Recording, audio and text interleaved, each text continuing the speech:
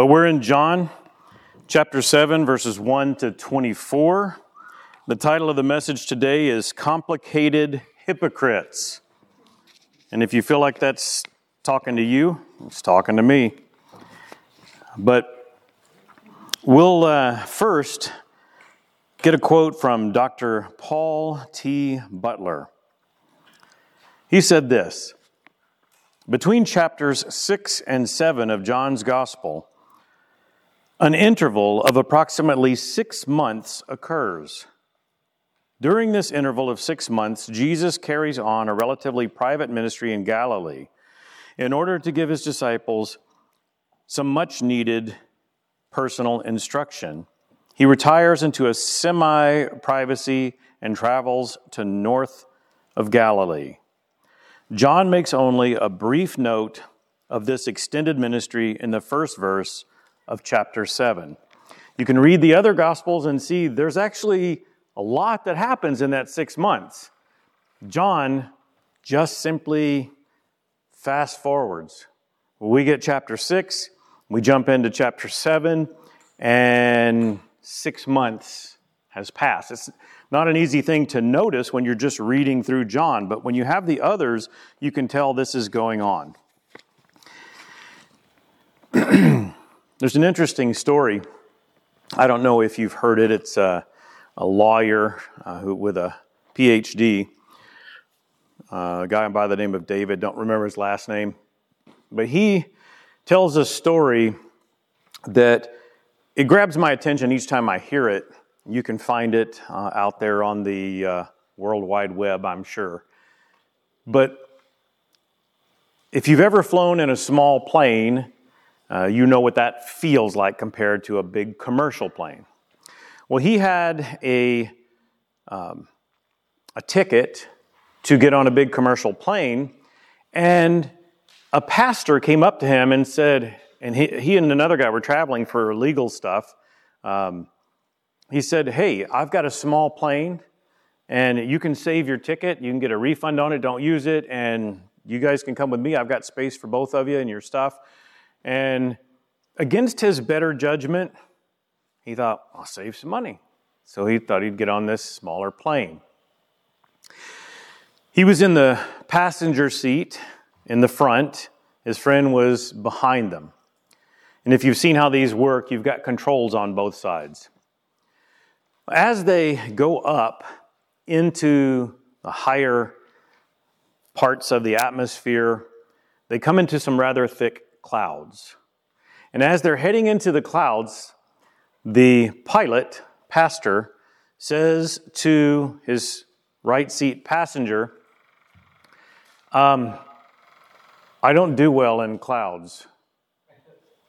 And he's like, what? I don't do well in clouds. And he's thinking to himself, there were clouds when we were on the ground. We saw clouds. Why did you invite me in your plane if you don't do well? And then as they enter into the clouds and he could see nothing, the pilot passed out. He tried to wake him. He couldn't wake him. So the guy in the back seat says, we're going to die, aren't we? And he says, there's a good chance. Now, before they took off, he did insist on praying, so that was good. But as they were flying, he knew they were in trouble, so he handed a set of headphones with a mic. I don't know if you know, you can plug multiple ones in so that you can communicate with other people. They're noisy. And communicate with people on the ground. So he told his friend, he said, get some help. Because he's like looking at all these controls. If you've seen what they look like, it's hard to figure out, what do you do? So the guy in the back seat with his headphones and microphone said, hello, hello. Obviously clueless as to protocol for radio dialogue. And somebody else says, hello, hello. Do you not know how to speak on this channel? No, we don't know anything. Well, who are you? Well, we're in a plane, pilot's out. We don't know how to control this. We're flying. The other pilot of another plane said, first thing I'm going to do is I'm going to start circling around until we can get you some help, because I don't want to lose, I don't know where you are, and I don't want to lose the signal between you and me. So he did whatever he did to get him in touch with Anchorage. a strong tower that could find them on the radar. So the tower in Anchorage says, let me see, do I have this right? You are out there and you're in clouds and you don't know where you are, you don't know how to operate the plane, and nobody on the plane at this point in time can operate the plane. Yep. So, okay, well, first, I need to find out where you are. So, he found out where he was. He said, okay, I've located where you are. You're 4 minutes away from crashing into a mountain. I need you to listen to my voice. He didn't think for a minute, why should I listen to him? Why should I listen to that voice? He's thinking, this guy can help me not crash into this mountain. So he listened carefully to his voice because utter destruction was in front of him. And he steered him around the mountain, got him to land the plane. He'd never even taken off in a plane, and he was able to land the plane. They put him up in a hotel for the night, and then there was a knock on the door. He answered the door, and there was a stranger in front of him. And the stranger said to him, David, one word, as if I recall the story correctly. And as instantly, the lawyer knew, you're the voice. I know that voice. And I hope you know the voice. As God speaks to us today, 6 months have passed. Many people have left Jesus. His disciples stayed with him. People are believing because he's done some incredible stuff. And the one that's really passing around is the one where he took a man who had been an invalid for so many years, healed him. He's walking around in front of everybody. And it's really throwing a kink into the minds of the Jewish leaders. They don't like this. He did it on the Sabbath. And who is this guy? So John chapter 7, verse 1, we pick up. After this, Jesus went about in Galilee. He would not go about in Judea because the Jews were seeking to kill him. Now, I want to show you in a footnote, and I created my own. There's a footnote in your Bible more than likely, but there is a Greek word you can see there that is an ethnonym. Maybe you've never even heard of this. It's an ancient Greek ethnonym. It's not even a Koine Greek word, but it's in the Koine Greek because it was borrowed from the ancient Greek.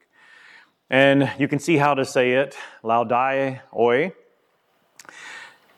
And it means to side with or imitate Judeans. And this is a reference to the Jews. The Judeans were people who were known to be, basically, this reference is talking about Jewish leaders and their adherents. That's the reference. So when you see this in this context, you'll see it a couple more times. That's the same word. And it's talking about Jewish leaders and their adherents. That's the reference. And they're wanting to kill him. Now, know that this is inspired. Jesus knows this. He knows John was supposed to write this, and it's very true. They want to kill him. John's already said this earlier. So, we'll move to, before we move to verse 2, I want to tell you something. People look at this and they go, well, was he afraid? It appears that he was trying to make sure that he was doing things in God's timing and not man's. Man's timing doesn't always align with God's timing.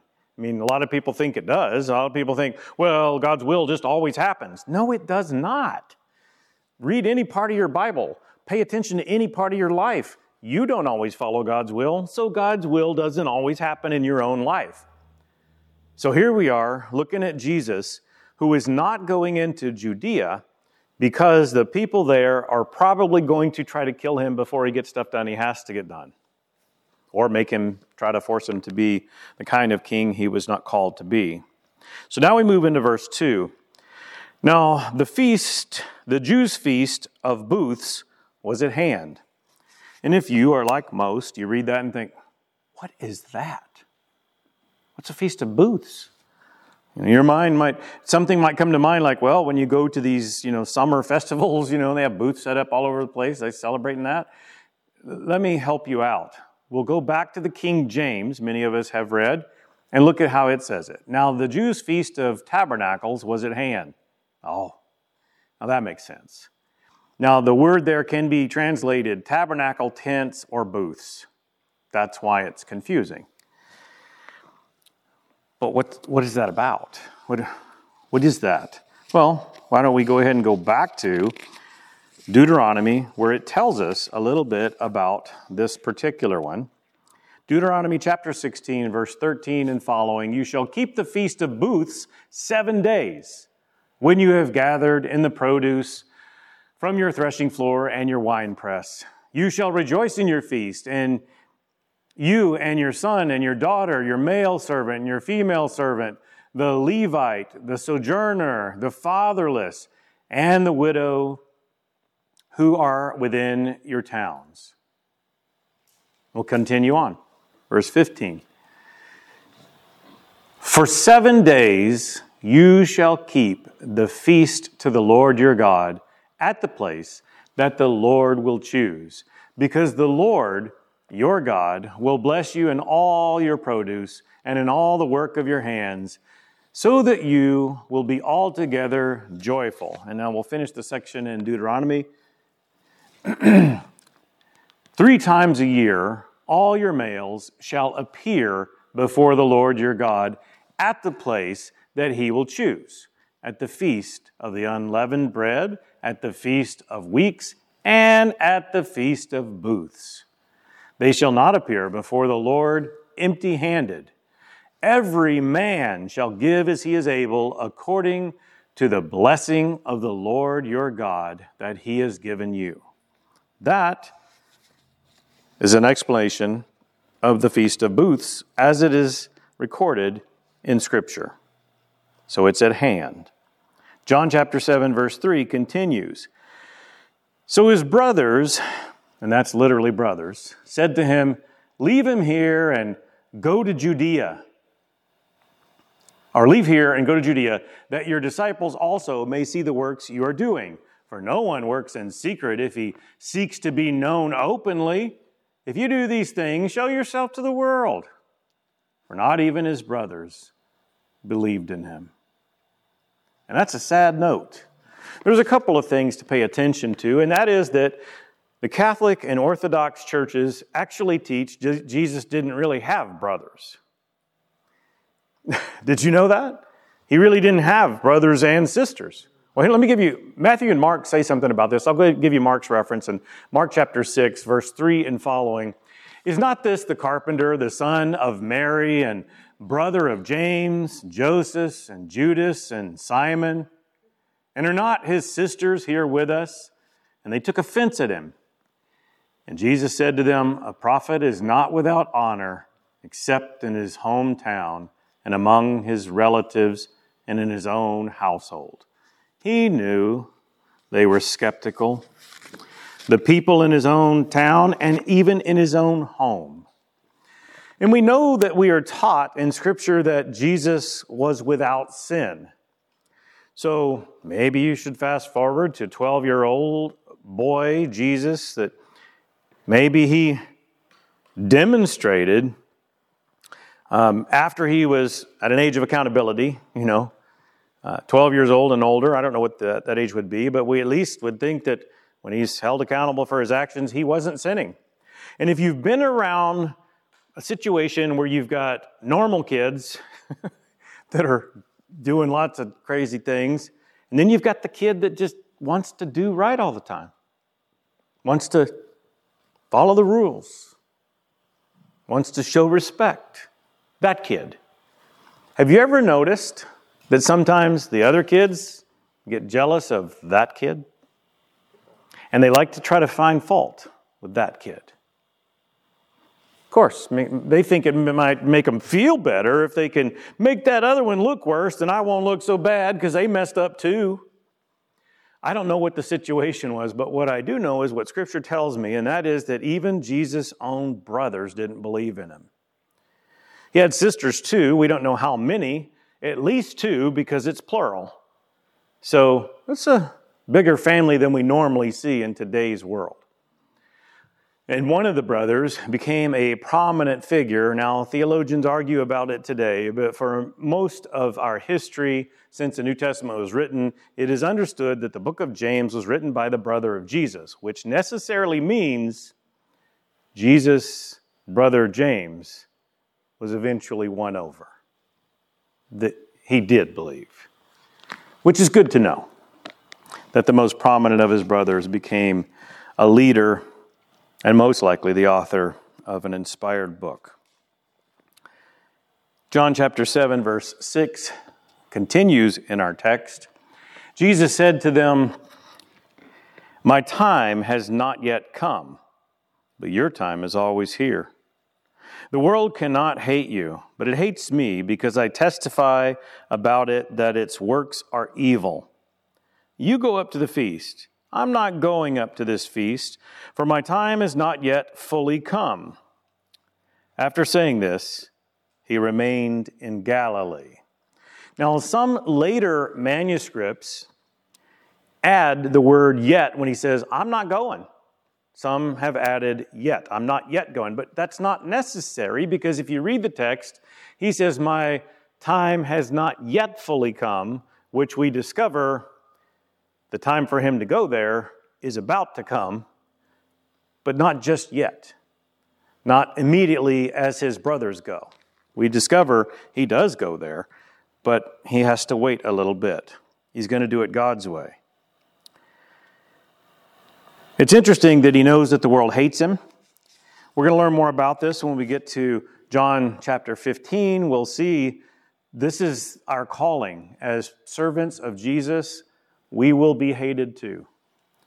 Christians, if you haven't figured it out yet, your goal is not to try to get liked by everybody. Jesus made it clear, and I don't have this up here for you, you can write it down. In Luke chapter 6, verse 26, "Beware when all men speak well of you." It shouldn't be your goal to get everybody to speak well of you. Inside of us, we want everybody to like us. It doesn't feel good to be disliked. It feels worse to be hated. And if they hated Jesus and you're following him, they're going to hate you too. John 15 will make all that clearer when we get there. But he tells them that the world is not going to hate his brothers because they're not out there saying your works are evil. But I'm telling them their works are evil, so they hate me. Our text continues in verse 10. "But after his brothers had gone up to the feast, then he also went up. Not publicly, but in private. The Jews were looking for him at the feast and saying, 'Where is he?' And there was much muttering about him among the people. While some said, 'He's a good man.' Others said, 'No, he is leading the people astray.' Yet for fear of the Jews, no one spoke openly of him." No one wanted to be on the wrong side of these powerful elite. So they simply gossiped. And as they gossiped, they had different views. Some said he was a good man. Some said, no, he's misleading people. It was C.S. Lewis that came up with this great trilemma. You can see it behind me, the triangle. And the trilemma is essentially made up of three words, and there's two sets of three. You can pick yours, whatever you want. The first one is Jesus had to be Lord. Second one is liar or lunatic. One of the three. He cannot be a good man, just a good man. There are other religions outside of Christianity that try to say that Jesus was just a good prophet. Could he be a good prophet? Could he be a good man? No, he has to be one of three, according to C.S. Lewis, and I think it's good theology. I think it's good philosophy. He can't be something else. Let me explain. He said he was God's He said he was God. He claimed deity. Said he was God's son. He referred to himself as I am in a recent text we read in John. So if he said he is God, then maybe he's God or Lord. And there's a third, one of those second sets of three words, you'll see God up there. Or maybe he was lying. If he wasn't God, maybe he was bad. You see that other word up there beside liar. If he's a liar, then he's bad. So, because if he's not God's son, and he's saying that he is, that's not good.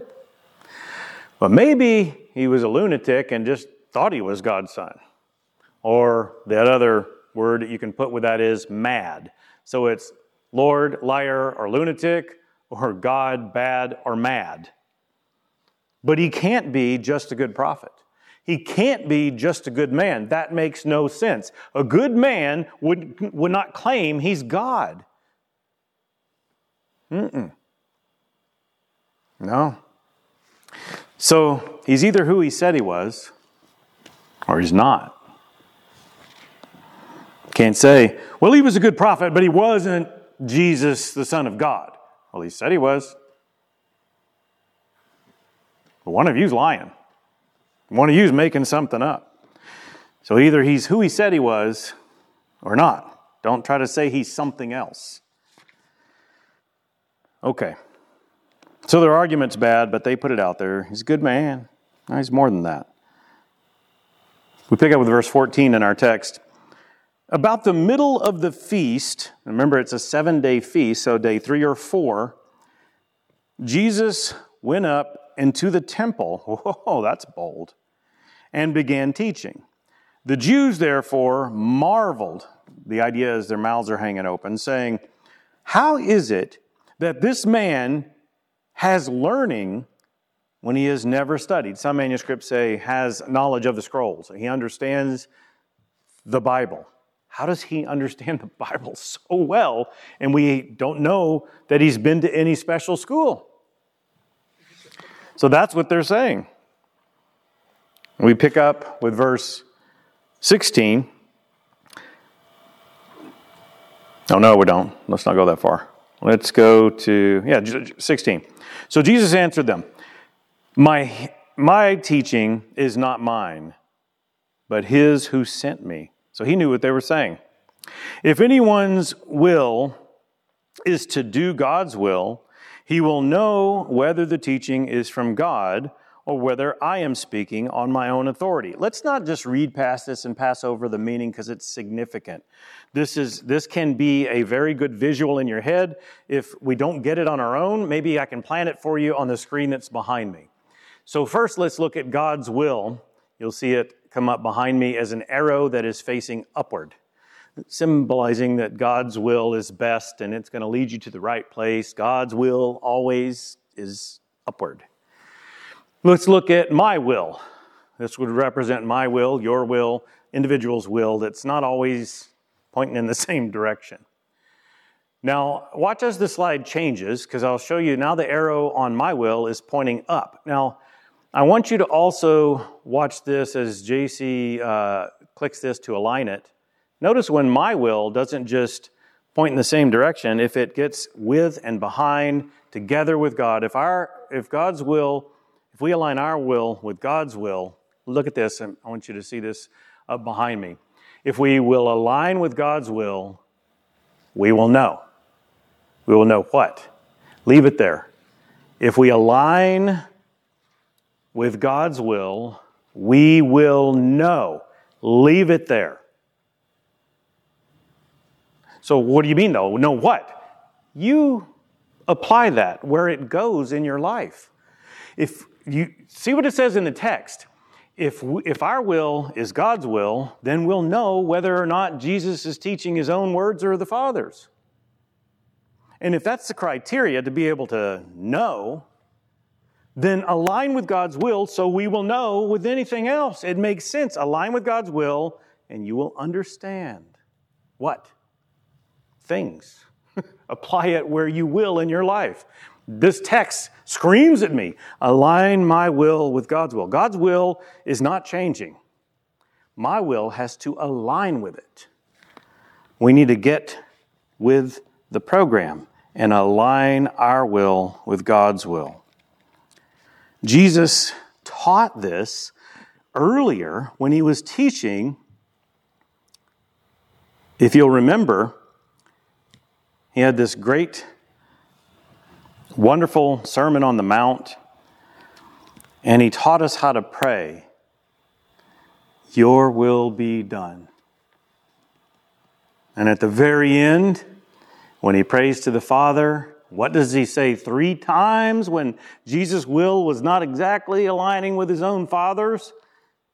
"May this cup pass from me, but your will be done."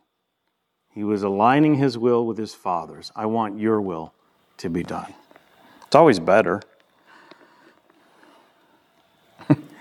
And sometimes we might be tempted in our prayers. We might be tempted to say, I know this is what God wants, but I want, be careful, because he might give you what you want, and it's never better. His will is always better for you. You can't outsmart God. He knows what's best, so we want to align with his will. Now, he continues, verse 18, "The one who speaks on his own authority seeks his own glory. But the one who seeks the glory of him who sent him is true, and in him there is no falsehood." Now his brothers earlier were kind of giving him a hard time. "Why are you doing these things in secret? Why don't you go ahead and show yourself to everybody?" And here, I don't know if his brothers were hearing him say these things, but I can only suspect that they were probably saying those negative things amongst other people. And here is Jesus speaking the truth into it. And it makes sense. He's not seeking his glory. He's seeking the glory of the Father. Verse 19 continues in our text. "Has not Moses given you the law?" I see it's unfolding up behind me, but I want you to pay careful attention to what Jesus is doing. In modern times, we have this thing called drop the mic.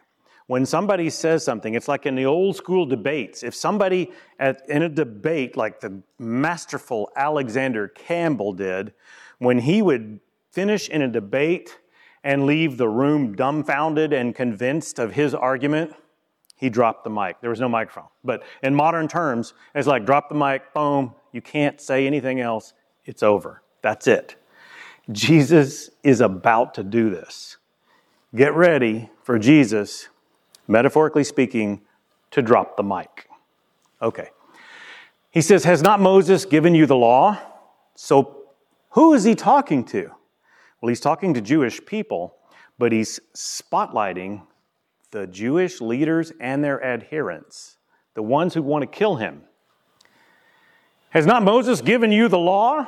And these people are self-appointed experts. Of course, we follow the law. That's our thing. We're the pros. "Has not Moses given you the law? Yet none of you keeps the law." What? They pride themselves on making sure everybody else is keeping the law, even the stuff they've added to it. And he says, "Yet none of you keeps the law." Moses gave you the law, yet none of you keeps the law. I want you to think contextually about what's going on. The miracle that these people are marveling about there in Judea, it's not the feeding of the 5,000. The miracle these people are, because that got a little weird. They didn't even understand what he was talking about at the end of it all. What they are talking about is this guy told somebody to violate the Sabbath because they made an extra rule. You can't have somebody take their mat and walk with it. That's working, and that's not okay. That's against the rules that we created for the Sabbath. This guy is going around telling people to take their mats and walk. Can't be a good guy. And he says, "Didn't Moses give you the law?" Of course, that's why we don't like you. You don't keep the Sabbath. And he says, "Yet none of you keeps the law. Why do you seek to kill me?" The crowd answered, "You have a demon. Who is seeking to kill you?" But the reality is, the Jewish leaders and their adherents were absolutely seeking to kill him. And what he just did is he just highlighted that he knows what's their intentions. The whole crowds don't know. But the Jewish leaders and their adherents, they know. I wonder if some of them are thinking, how does he know this? And Jesus answered them, I did one work.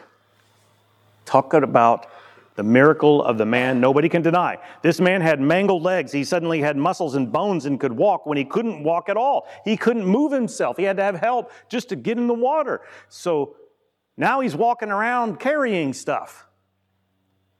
Jesus said, I did one work, and you all marvel at it. Your mouths are hanging open at this miracle I did. They can't deny the miracle. He continues, verse 22. Moses gave you circumcision. Not that it is from Moses, but from the fathers.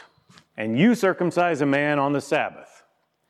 If on the Sabbath a man receives circumcision, so that the law of Moses may not be broken, are you angry with me because on the Sabbath I made a man's whole body well?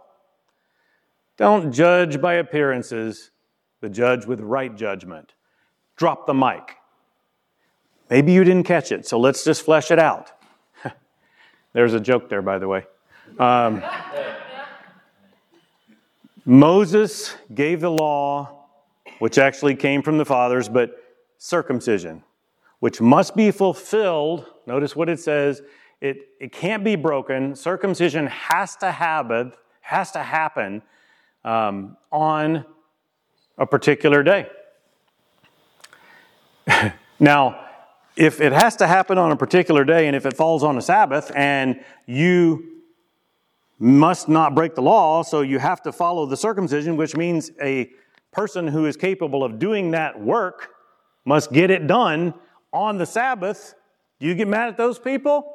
You get mad at me because I make a whole... You're actually doing a temporary injury to a child, and I healed somebody on the same day. What I did is work, and what the circumcision is not. Is that what you're saying? You see what he just did? He dropped the mic, and everybody there is like, oh, right. That's right. We allow circumcisions to be done on the Sabbath that involves usually more than one person doing some work. And it temporarily causes pain to a child. And he healed a whole man's body on the Sabbath. And all he did was tell him to carry his mat. And so Jesus is saying, you're being completely unspiritual and unreasonable. Drop the mic. Wow. He's pretty good. I don't know if you ever read what Jesus is doing sometimes and marvel yourself and go, whoa, that was pretty masterful how he just did that. I want to give you a support scripture before we look at kind of the so what. Philippians chapter 2, verses 3 through 5.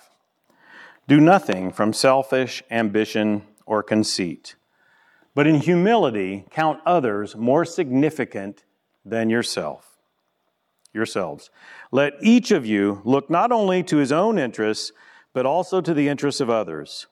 Have this mind among yourselves, which is yours in Christ Jesus. He demonstrates this on the cross. He shows that even though he was a perfect man, he was willing to die for imperfect people, for you and for me. And you know what? He's even willing, because he did, die for his critics. As Jesus loves people. He wants everyone to be closer to the Father. Okay. So don't be complicated hypocrites. Here are some things that we can gather from our text today. Trust Jesus' timing. His brothers thought, hey, go show yourself. Why be private about this? Go do it publicly. Jesus' timing is the right timing. And as you pray and you wonder why God is not answering your prayers, trust his timing. He's hearing you. And second, let Scripture, reasonableness, and facts rule. That's what Jesus did. And that's what he wanted the people to do. It's easier to be critical, though. It's easier to be unscriptural, unreasonable, and not have the facts. Third, and I've got 3 things under this you'll see in a minute, be open-minded and gracious, not closed-minded and critical. Those that were the adherents of the Jews and the Jews themselves were very closed-minded and not gracious. They were closed-minded and critical. It's easy to be critical. It doesn't take much effort to be critical. It's easy to sit back and fold your hands and close your mind and judge people. We live in a world already where people do this way too much, Christians. Let's not be like the world. Let's be more like Jesus. Here's the 3 things underneath this might help you. Presume the best in others. If you've been to many leadership seminars, classes, or read leadership books, one of the greatest leadership traits you can have is to presume the best in others until they give you reason to think otherwise. Some of you have not done that. You've not been to leadership seminars, you've not read leadership books, but you have worked in environments where there were bosses that presume the worst in their employees. And they always thought they had to micromanage everything you do because they didn't trust anything you did. And it's a horrible workplace environment. If you have a boss that thinks they have to micromanage everything you do, what's the point of you being there? But a boss that presumes the best, I hired the right person to do the job, they can do the job. And until they start struggling, I don't need to micromanage them. And if you'll notice, Jesus' brothers, who had a perfect brother, did not presume the best in him. They didn't even believe him. The Jewish people that were waiting on the Messiah didn't even see him when he was standing in front of them. They presumed the worst. And the second thing under this last point, consider others better than oneself. Gave you the scripture, Philippians chapter 2, verse 3. That's what Jesus did on the cross. We were worthy of his sacrifice. Even though he was perfect, he was willing to die. He was sinless. He was willing to die for us who sin so much. And the third thing in that third point is love with foresight. I say that for this reason. Jesus had the foresight to know I've got to do this in God's timing. And the way I have to love these people isn't the way they want me to. My brothers think I have to go do this. God wants me to do something else. I have to think about what's best for them. Even though they're critical of me, I have to do what's best for them. My critics that are criticizing me, the Jewish leaders and their adherents, they're not nice. They want to kill him. And he's still thinking, I have to teach them. I have to show them that I love them, even though they hate me. Love with foresight. It's better for them that I go ahead and love them, even if they never love me. I want to help you out here with that visual again. So look up behind me and you see God's will. Pay attention to what's happening. I don't know if you notice, but if you let your will start to align with God's will, everything else will work out. Let's pray. God, thank you so much for your word. Thank you for the drop the mic moments that you show us your brilliance, your omniscience. Thank you for the scripture that constantly highlights that you love us even when we are not demonstrating that we love you. God, help us, because we want to show you that we do love you. We want to align our will with your will. In Jesus' name, amen.